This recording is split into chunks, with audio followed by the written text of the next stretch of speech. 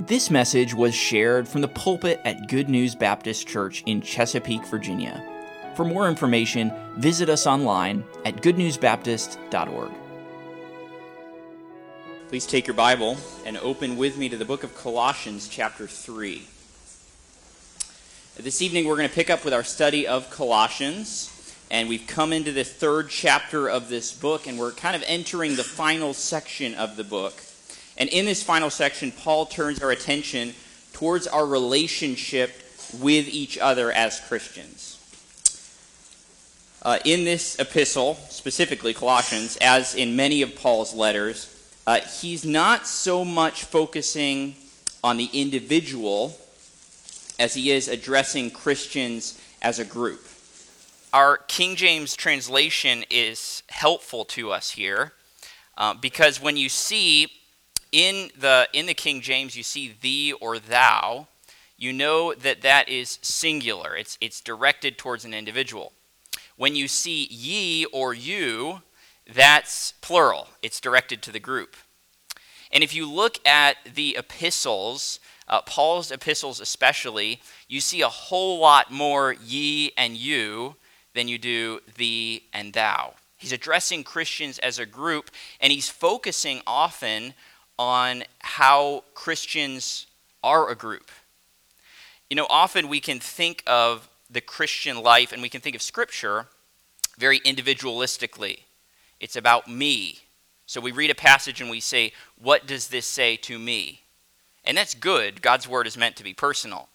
But perhaps it would be better and more accurate for us to think not me, but we, us.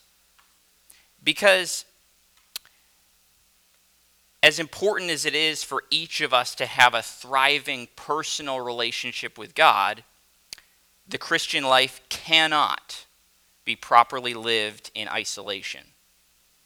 There's an idea out there sometimes that the pinnacle of spirituality is solitude. And there's a time and a place for time spent alone. And I thank God for the time we can spend alone with Him. But that is not the pinnacle of spirituality. If we look at it scripturally, the pinnacle of spirituality is community. Christians together serving and worshiping and honoring God.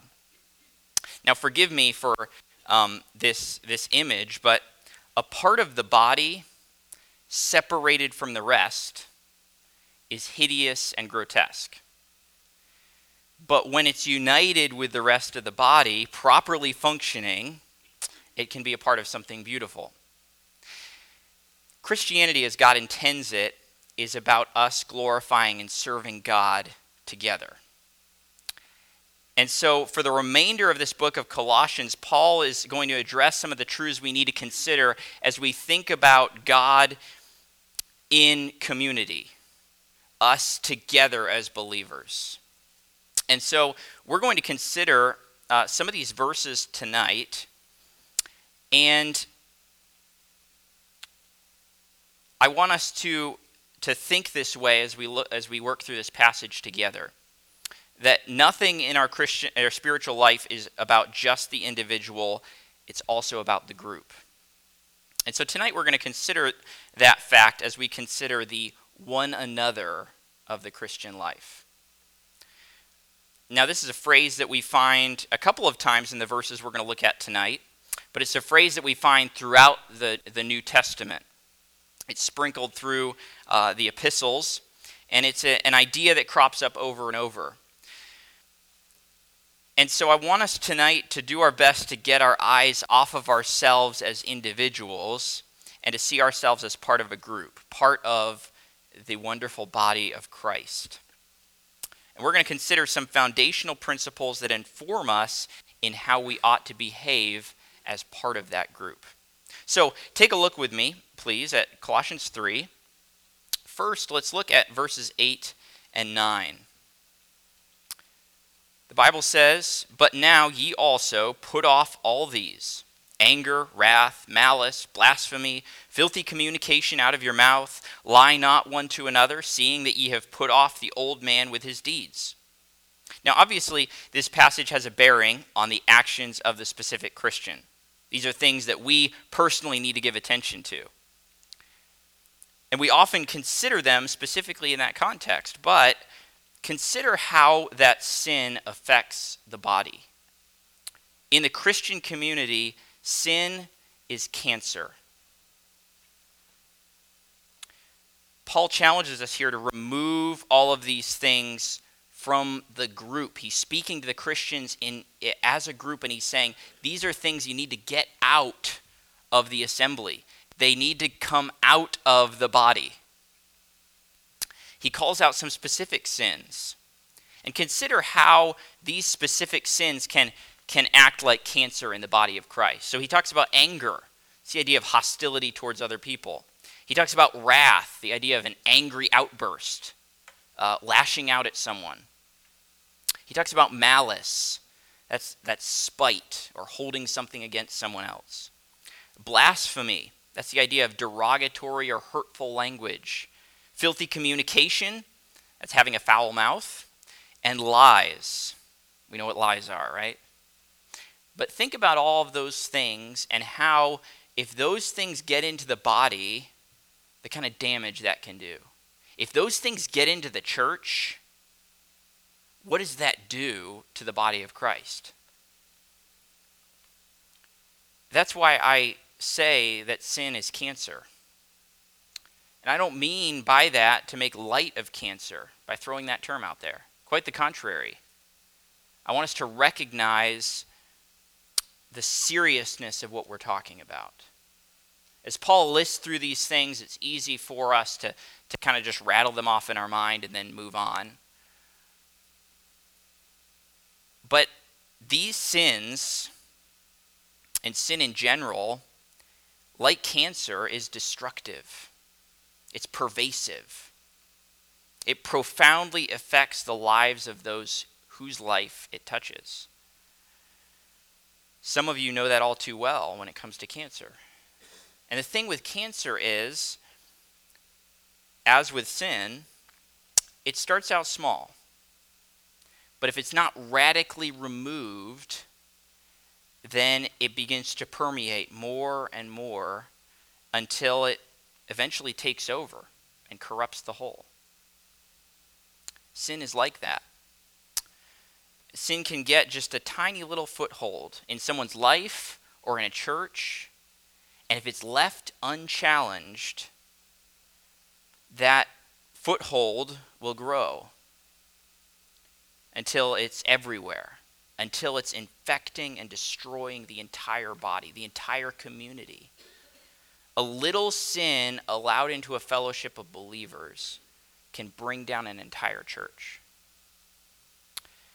It's like the fictional story of the Dutch boy and the dike. You've likely heard this story before. This little boy, Peter, lived in Holland. And in Holland, and this part is not fictional, they have things called dikes. See, the thing is with Holland, it's below sea level. And so that can be a problem, flooding and all that. So they build these things called dikes. It's dirt and rocks and that sort of thing that they build up to make a wall so the seawater can't come in.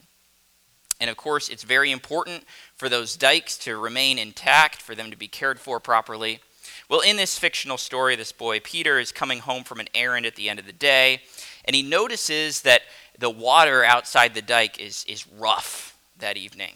All right, there's a storm going on. The water is crashing against the dike, but of course the dike is holding against that. No worries, right?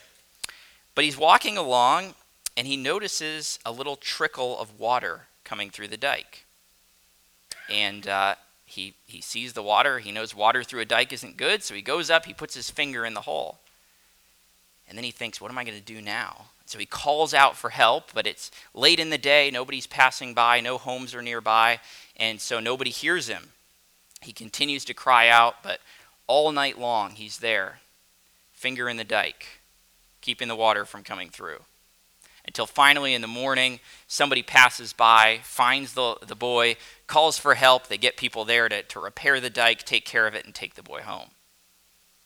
Now, that never really happened. But imagine a small hole in a dike that's made out of earth and stone. It might only permit a small trickle of water to flow through. That's not going to hurt anybody, right? A few little drops of water coming through, not a big deal. That's not going to flood somebody's house. It's not going to flood fields and destroy crops. But of course, if that's allowed to continue, what's going to happen? The hole's going to get bigger and bigger. More and more earth and stones will be washed away until whole sections of the dike would begin to crash down. Whole sections of the countryside would be flooded, causing mass destruction. Someone needed to plug that tiny hole. And it's funny to think about that story because it seems like such a tiny little thing to do. You know, just stick the finger in the hole, this little boy. But we ought to have the same attitude that boy had when it comes to sin in the body of Christ. Sin is cancer in Christ's body. It needs to be eradicated. It needs to be stopped. It needs to be shut off at the source as quickly as possible. It's easy with something like that to say it's no big deal. There's just a little bit of water coming through. That's not going to hurt anybody. There's just a little bit of sin in my life. There's just a little bit of sin in the body. There's just a little bit of sin in the church. That's no big deal. If it gets to be a gaping hole in the dike, then we'll deal with it. That's a problem. But a little bit, no big deal. Our attitude towards sin in the body ought to be put it off, get rid of it, get it out. Because if it's allowed into the body of Christ, it's going to be like a cancer to destroy and to grow and to consume more and more in its path. So we need to consider the nature of sin and how this has an effect not just on our lives individually, but on each other as believers. But there's more for us to consider here about our relationship with each other in Christ. So take a look with me, please, at verse 10. It says, in verses 8 and 9, he said, you've put off the old man with his deeds. And then he says in verse 10, and have put on the new man, which is renewed in knowledge after the image of him that created him. So we find here, and we'll take a look at verse 11 in just a minute, that identity is important. Your identity in Christ is vital. Now, the terminology here I think is really powerful. So if we go back to Genesis chapter 1, verse 27, you don't need to turn there, but there, you're probably familiar, in that verse, the Bible says that God made mankind in the image of God. And much has been said about all that's involved in that. But it's an amazing truth that mankind is made in the image of God. Well, in Genesis 3, when Adam and Eve sinned, man fell, that image was marred. And from that point, the image of God in man has been marred in every single human being who's been born. With one notable exception, of course, Jesus Christ. But Paul says here in Colossians 3 that those who know Christ have put on the new man, they've received Christ, they've taken him and his spirit on, and now Christ is the motivating influence of life. But he's saying when that happens, the image of God in man, which was which was marred at the fall, is renewed. The Christian has the potential to portray the image of God, not perfectly, but in a way that gives a beautiful glimpse into that image as it was in the Garden of Eden. So God made man to be his image bearer, and sin mars that image, but in Christ that image can be restored, and once again we can be those who portray the image of God to this world. What an amazing truth. What a beautiful concept. Our identity is important, and as those who are Christ's, our identity is him. It's Christ. Jesus Christ is the new man. He is the perfect representation of the image of God. He's our Savior, our Master, our leader. And so my identity matters because as a believer, my identity is this: I am his and he is mine. I am new because now my life is not my own. My life is all about Christ in me. So in that sense, identity is so important. And he's saying this is your identity as believers. You've put on the new man. You've put on Christ. And in Christ, the image of God is renewed. And once again, you can portray that image to the world. That's our identity as believers. And that's so important. But there's another aspect to identity that I want to consider. And we see that in verse 11. So I'll back up, read verse 10 again, and then we'll continue into verse 11. And have put on the new man, which is renewed in knowledge after the image of him that created him, where there is neither Greek nor Jew, circumcision nor uncircumcision, barbarian, Scythian, bond nor free, but Christ is all and in all. Our identity is important because our identity is in Christ. But there are some parts of our identity that may not be as important as we think. So let me ask the question, what defines you? What makes up your identity? Let me use myself, all right? So what is it that defines me? Is it my skin color? Is it my sex? Is it my marital status? Is it the generation I'm a part of? Is it my social status? What is it that defines who I am? And turn that around on yourself. What is it that defines you? Paul says in this verse, verse 11, that in Christ there is neither, and then he goes on to talk about distinctions that would have been very important in the society of his time. He talks about the distinction between Jews and Gentiles. Was that important to people in Paul's time? Absolutely.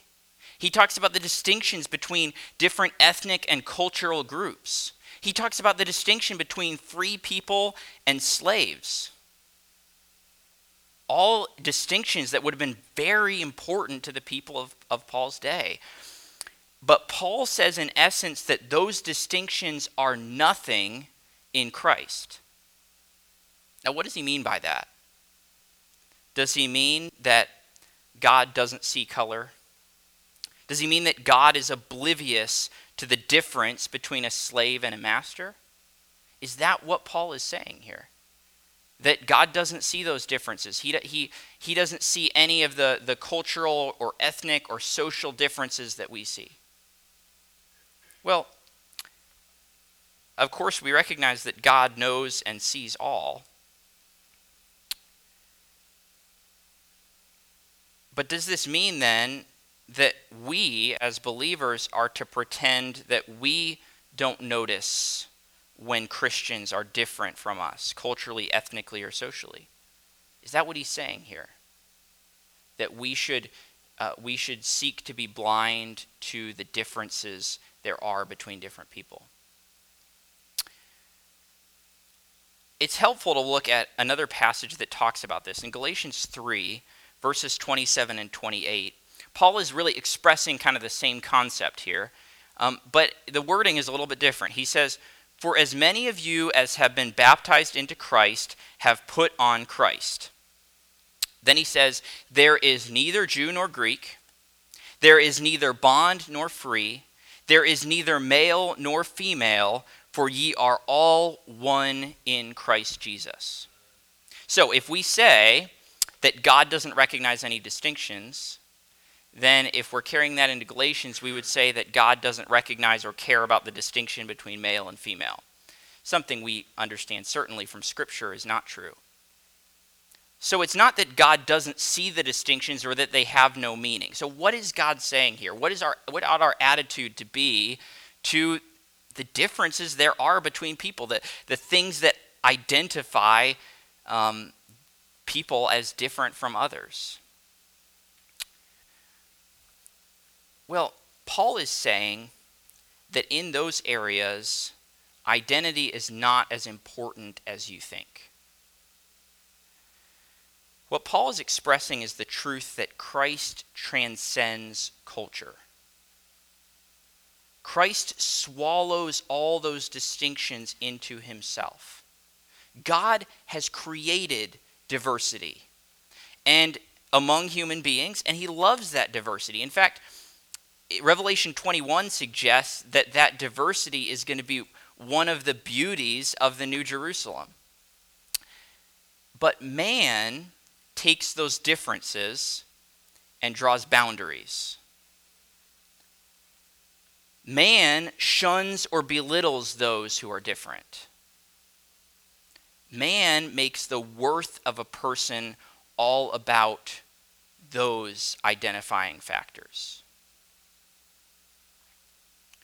And this can be carried to a ludicrous point sometimes in our society. I don't want to go down this rabbit hole too far, but forgive me, guys with much fuller beards than I have, but men who make their beard the defining aspect of their identity. Ludicrous, isn't it? But does it happen? People who make a certain fashion style or a particular name brand their identity. Silly? But does it happen? People who make a certain diet or a certain workout routine their identity. People who make their personality type the defining aspect of their identity. Sometimes it looks like people, and I'm afraid that we Christians too quickly get pulled into this as well. It looks like people are frantically looking for ways to draw lines and say, I'm like this and you're not. I'm unique and different from you in this way. And society is searching for those different identifying factors, some way that I can stand out from others, some way that I can say, I'm a part of this club and you don't get to be. I'm special because of this and you're not. That is not of Christ. Instead of leading us to worship the differences, Christ takes all the legitimate distinctions between people and he makes them what they ought to be by taking the throne over it all. When Christ is in charge, we don't have to be blind to the differences, but they become what they ought to be. It's not one is better than the other. One has more worth than the other. But God can use each one in a unique way. And so in Christ, that doesn't matter compared to our identity in Christ. We're not all the same, but we're all of equal importance in the body of Christ. And those distinctions are not the defining characteristics of our identity. It's not the fact that I am white or married or middle class or a millennial or a male that is the source of my worth. Those things are of little importance when it comes to my identity. What is of supreme importance? I am in Christ. That's what matters. And that's what Paul is saying here. He says, you have put on the new man. In Christ, you have the image of God. That's what matters about your identity. Don't get lost in all of these other things. With all the silliness flying back and forth when it comes to the matter of identity, I am so glad that Christians can have a sane, settled perspective on the whole matter. As we think of one another, identity is important. Not individual cultural and social identity, but shared identity in Christ. Paul goes on then to share some of the graces that ought to mark our behavior towards one another in the body of Christ. So let's continue on in the passage. Take a look with me now at verses 12 and 13. He says, put on, therefore, as the elect of God, holy and beloved, bowels of mercies, kindness, humbleness of mind, meekness, long-suffering, forbearing one another, and forgiving one another.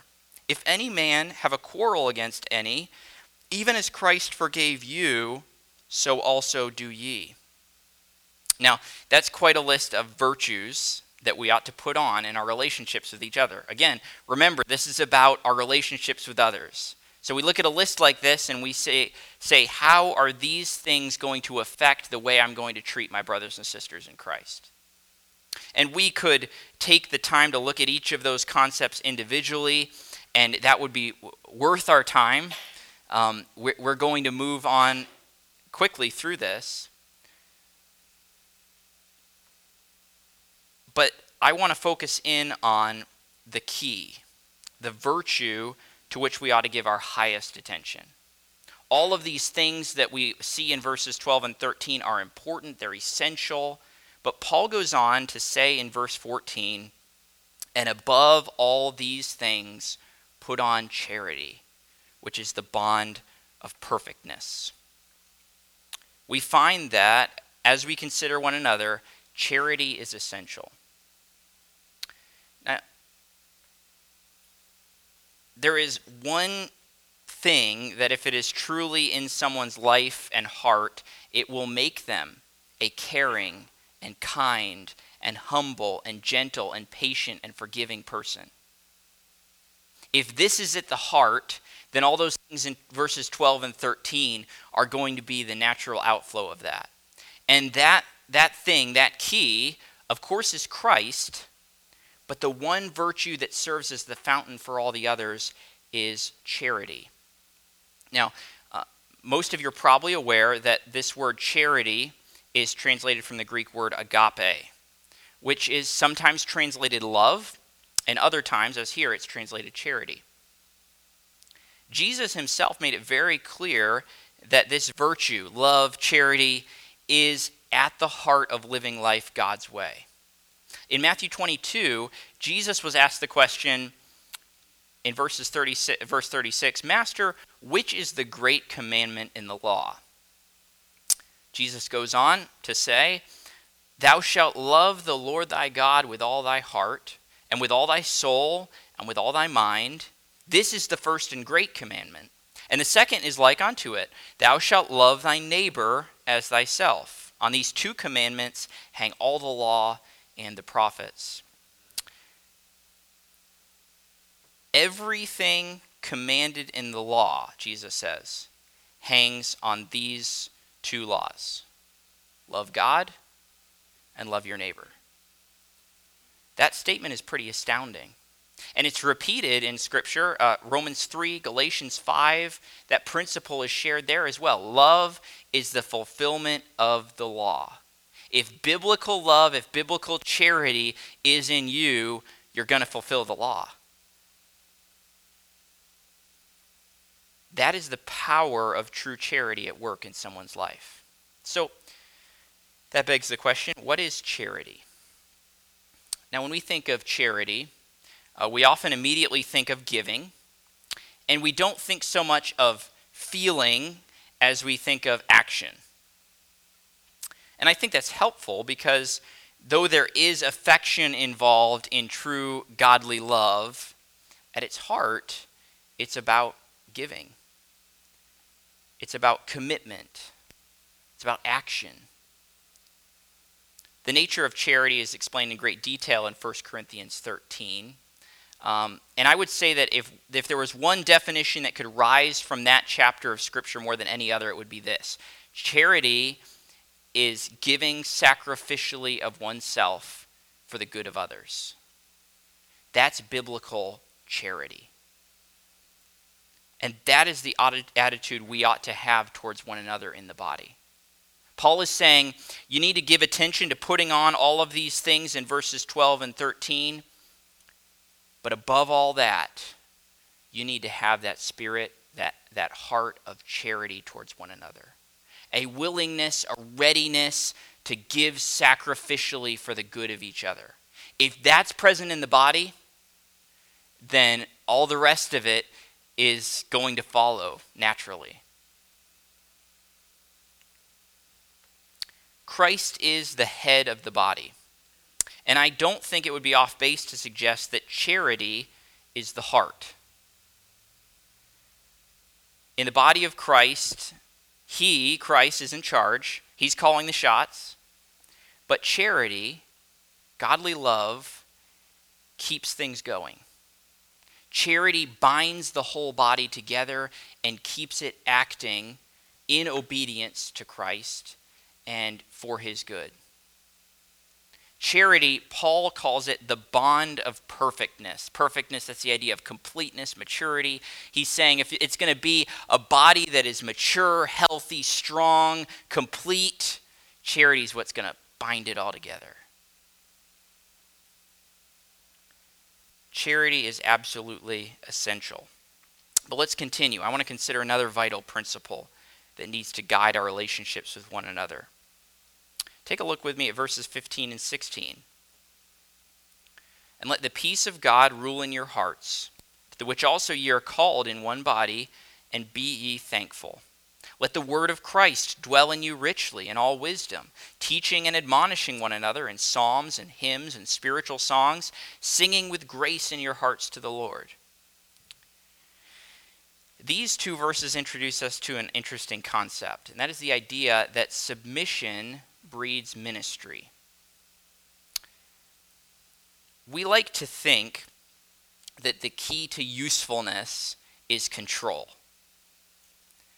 So the more that I can take control of my own abilities, my own resources, the more useful I can be. The more that I have control over my finances, personally, the closer I hold them, the more useful I can make them.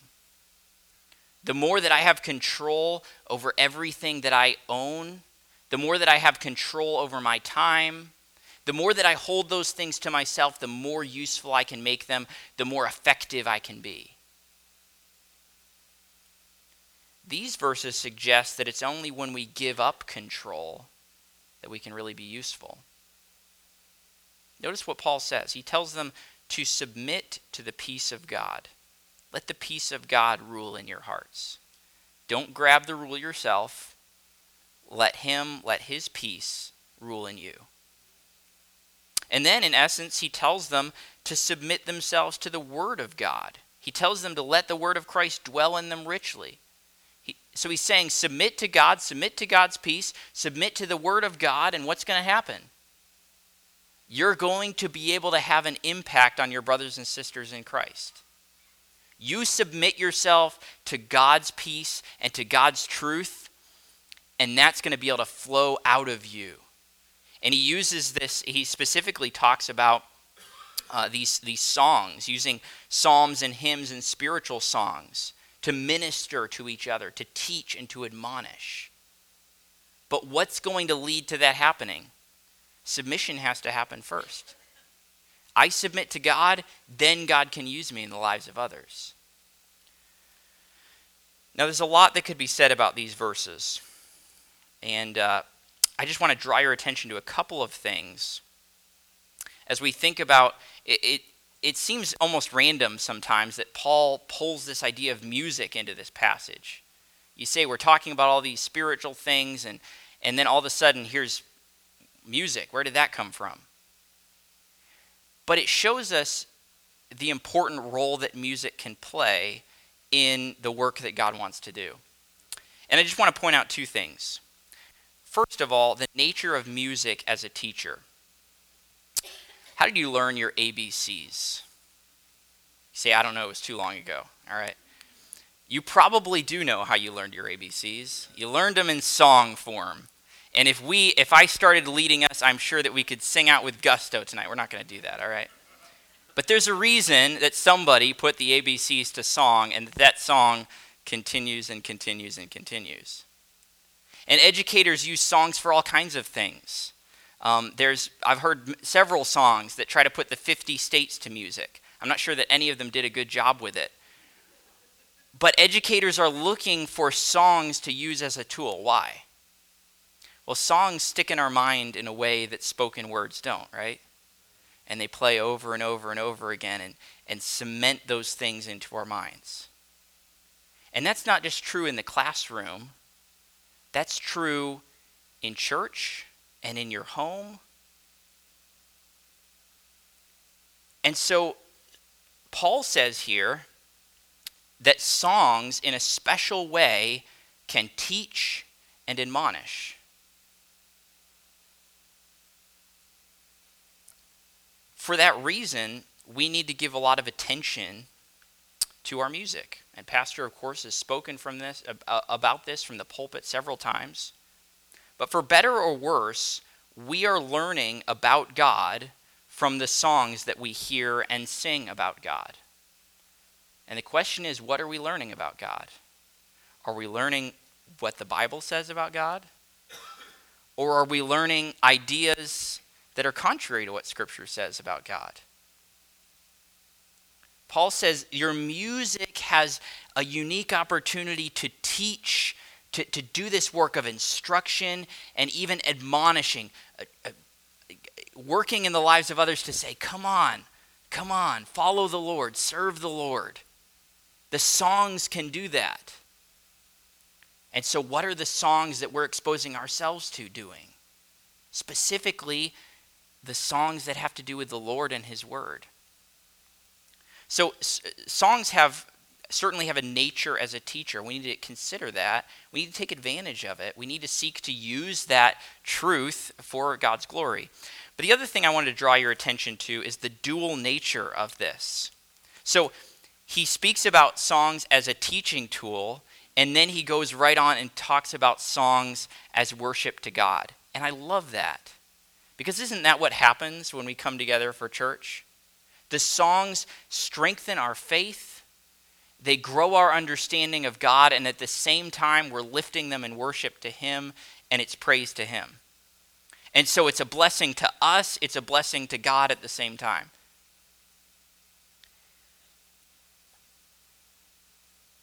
But if we're to use the powerful tool of music and other means of ministry effectively, we need to get a hold of this idea that submission is what leads to ministry. We submit ourselves to God, and that's what's going to make music and other means effective in the lives of others. Since we're talking about music, did you know that music has rules? Actually, each song comes with its own rules. So there's time signature, there's key signature, there's instructions about tempo and volume, which may very well change many times throughout a song. And let's not forget, you have to read the music the right way. So you have to obey the signs for treble and bass clef. You have to pay attention to whether a note is a 16th note, an 8th note, a quarter note. You have to properly read the position of the note on the staff. There's a lot of rules to follow. And an individual musician in an orchestra may have incredible skill, but if they're going to play their part properly, they have to submit themselves to the music, and they have to submit themselves to the conductor. As soon as they stop following the music, as soon as they stop following the conductor, it doesn't matter how beautiful what they're playing is, it's no longer contributing. It's messing everybody else up.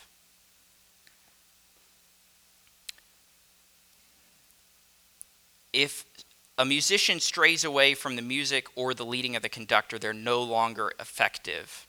In fact, they may very well ruin the piece. The best member of an orchestra is one who is submitted. And so it is with the body of Christ. We must submit to be useful. We need to submit to the Word of God, and we need to submit to the direction of God. And if we're following the music and we're following the conductor, then we can start to be effective together as a body for the glory of God. But if we're trying to go over here and do our own thing, trying to make something beautiful all our own in our own strength, guess what's going to happen? We're actually going to damage the work that God is trying to do. It's only as we submit to Him that we're going to be effective for His glory.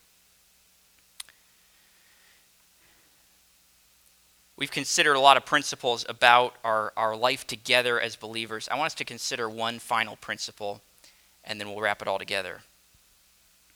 This is the most important principle we'll consider tonight. We find it in verse 17.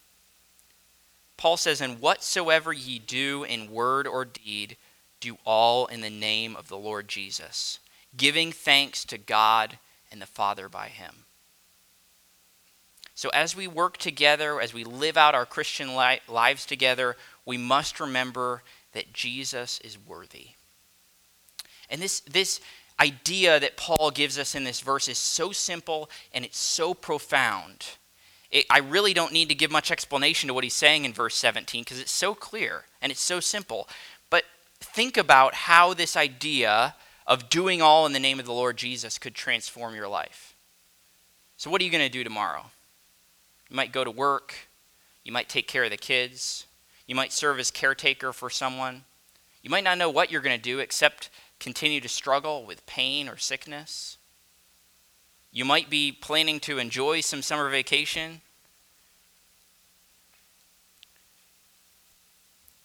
Whatever you may be doing, how would it change things if with every time you speak and every action you take, in your mind you say, "I'm doing this in Jesus' name"? What would that change? How would my life look different tomorrow if I put that into action? And every time I speak to someone, I'm saying, I am speaking in Jesus' name. Every decision I make, I say, I'm making this decision in Jesus' name. The way I respond to a difficult situation at home or at work or with relatives, in my response I say, I'm doing this in Jesus' name. Can you begin to get an idea of how much that could transform our lives if we truly took that idea to heart? And as a church body, we said, everything I do, I'm going to do all in the name of the Lord Jesus. We as a church, as we go out, whatever our responsibilities are, wherever it is we're involved in, we're going to do it all in the name of the Lord Jesus. Consider the influence we could have. Consider how our church family could grow in fellowship with one another, in our witness for Christ, in the impact we're having on our community. If we just truly took this simple idea to heart and said, whatever I do, whatever I say, I'm doing it in Jesus' name.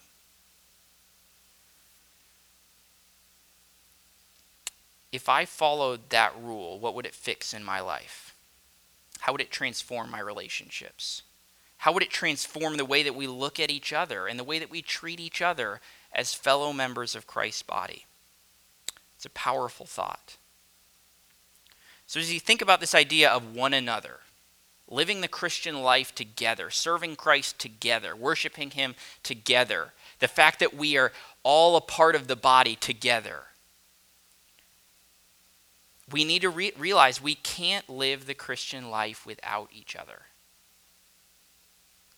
Do we really see it that way? Do we see this the way that God sees it? Or do we think my Christian life is my own? I'm off living my Christian life over here, and we get together for church and we talk about spiritual things together, but my Christian life is my own. It's just me and God. And I'm thankful for my church family, but that's my spiritual life. That's my walk with God. That is not how God sees it. It's got to be connected with the church family. It's got to be connected with other believers. And what we are doing is impacting and affecting each other. Every part of the body, the actions of every part of the body have an influence on every other part of the body. That is how God sees it. And I believe that's the idea that Paul is trying to get across in these verses. He says we need to consider each other. We need to think about each other. We need to recognize how these things are having an impact on each other. We need to not try to live the Christian life all by ourselves. we need to do it in community.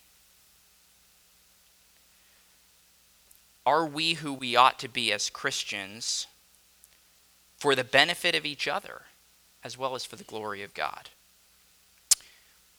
Perhaps you've heard of the Greek phalanx. This was a formation of heavy infantry that was used by the Greeks, ancient Greeks and others, particularly during the reign of Alexander the Great. And the soldiers would stand right next to each other, shoulder to shoulder. They'd have their shield in their left hand, spear in their right hand. And so with his shield, each soldier would guard his left side and the right side of the soldier next to him, and then he would extend his spear. And so if it was done right, it creates this wall. And all you see, if you're the enemy soldiers, is this wall of spears, and behind it a wall of shields. And it was a very effective formation and led to victory in multiple battles. But a successful formation like this, a successful phalanx, could not tolerate a single lowered spear or a shield out of place. This formation was only as strong as its weakest point. Together, those individual soldiers could create something much greater than each of the parts separately. But they depended on each other. The individual identities faded into the whole. And together they were far more than they could be alone. But they had to stay united, they had to stay connected, they had to stay committed to each other, or all would be lost. Because as soon as one part of that formation started to drift apart or to buckle, the whole formation was in trouble. And so each soldier had to be aware of what was going on either side. Each soldier had to obey the command of the commanding officer behind them. And as they did that, they could operate as a cohesive whole, and they could serve as a seemingly unstoppable force in battles. But in this case, as in many other military formations, it was all about operating as one part of a group. It was about yielding to the leader and yielding to the needs of the soldier on either side. A phalanx was nothing if each member weren't completely committed to the rest of the formation. And so what about us? Do we see each other as fellow soldiers on the front line, shield to shield, depending on each other for strength, for protection, for victory? Do we really see one another and care for one another and give up personal glory and preference for the good of the whole? Do we recognize that we need each other? That we cannot have victory unless we are a part of the body in the way that God intends? There is no true Christian life without the one another. And each of us needs to do our part so that the whole can experience life and victory as God intends. So as we consider that fact, remember that in the body, sin is cancer. Identity is important. Charity is essential. Submission leads to ministry, and Jesus is worthy. So consider those facts. I want to read again through this entire passage we've considered together, Colossians 3, verses 18 to 17. Follow along with me and consider what we've thought about together tonight. But now ye also put off all these: anger, wrath, malice, blasphemy, filthy communication out of your mouth. Lie not one to another, seeing that ye have put off the old man with his deeds, and have put on the new man, which is renewed in knowledge after the image of him that created him, where there is neither Greek nor Jew, circumcision nor uncircumcision, barbarian, Scythian, bond nor free, but Christ is all, and in all. Put on therefore as the elect of God, holy and beloved, bowels of mercies, kindness, humbleness of mind, meekness, long-suffering, forbearing one another, and forgiving one another. If any man have a quarrel against any, even as Christ forgave you, so also do ye. And above all these things, put on charity, which is the bond of perfectness. And let the peace of God rule in your hearts, to the which also ye are called in one body, and be thankful. Let the word of Christ dwell in you richly in all wisdom, teaching and admonishing one another in psalms and hymns and spiritual songs, singing with grace in your hearts to the Lord. And whatsoever ye do in word or deed, do all in the name of the Lord Jesus, giving thanks to God and the Father by him. As fellow servants of Christ, we are truly blessed to have one another. We're blessed to have community and fellowship and camaraderie.